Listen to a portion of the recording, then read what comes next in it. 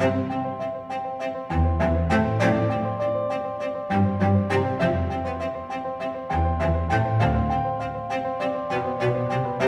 and welcome back to Performer Talks. I'm your host, Bethany Unwin. Before we get into this episode, I just want to take a moment to say thank you for listening.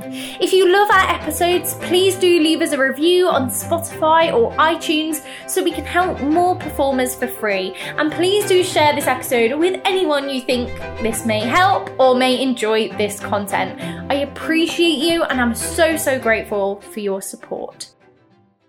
Never take opinions from someone who you wouldn't get advice from.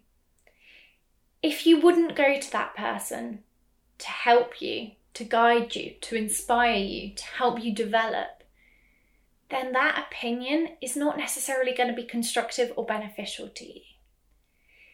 Think about someone who you'd go to advice to.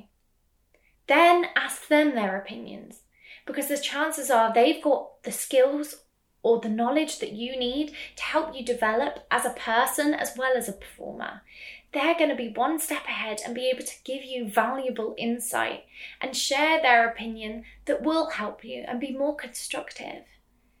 But if you wouldn't go to them for advice, don't take on their opinions.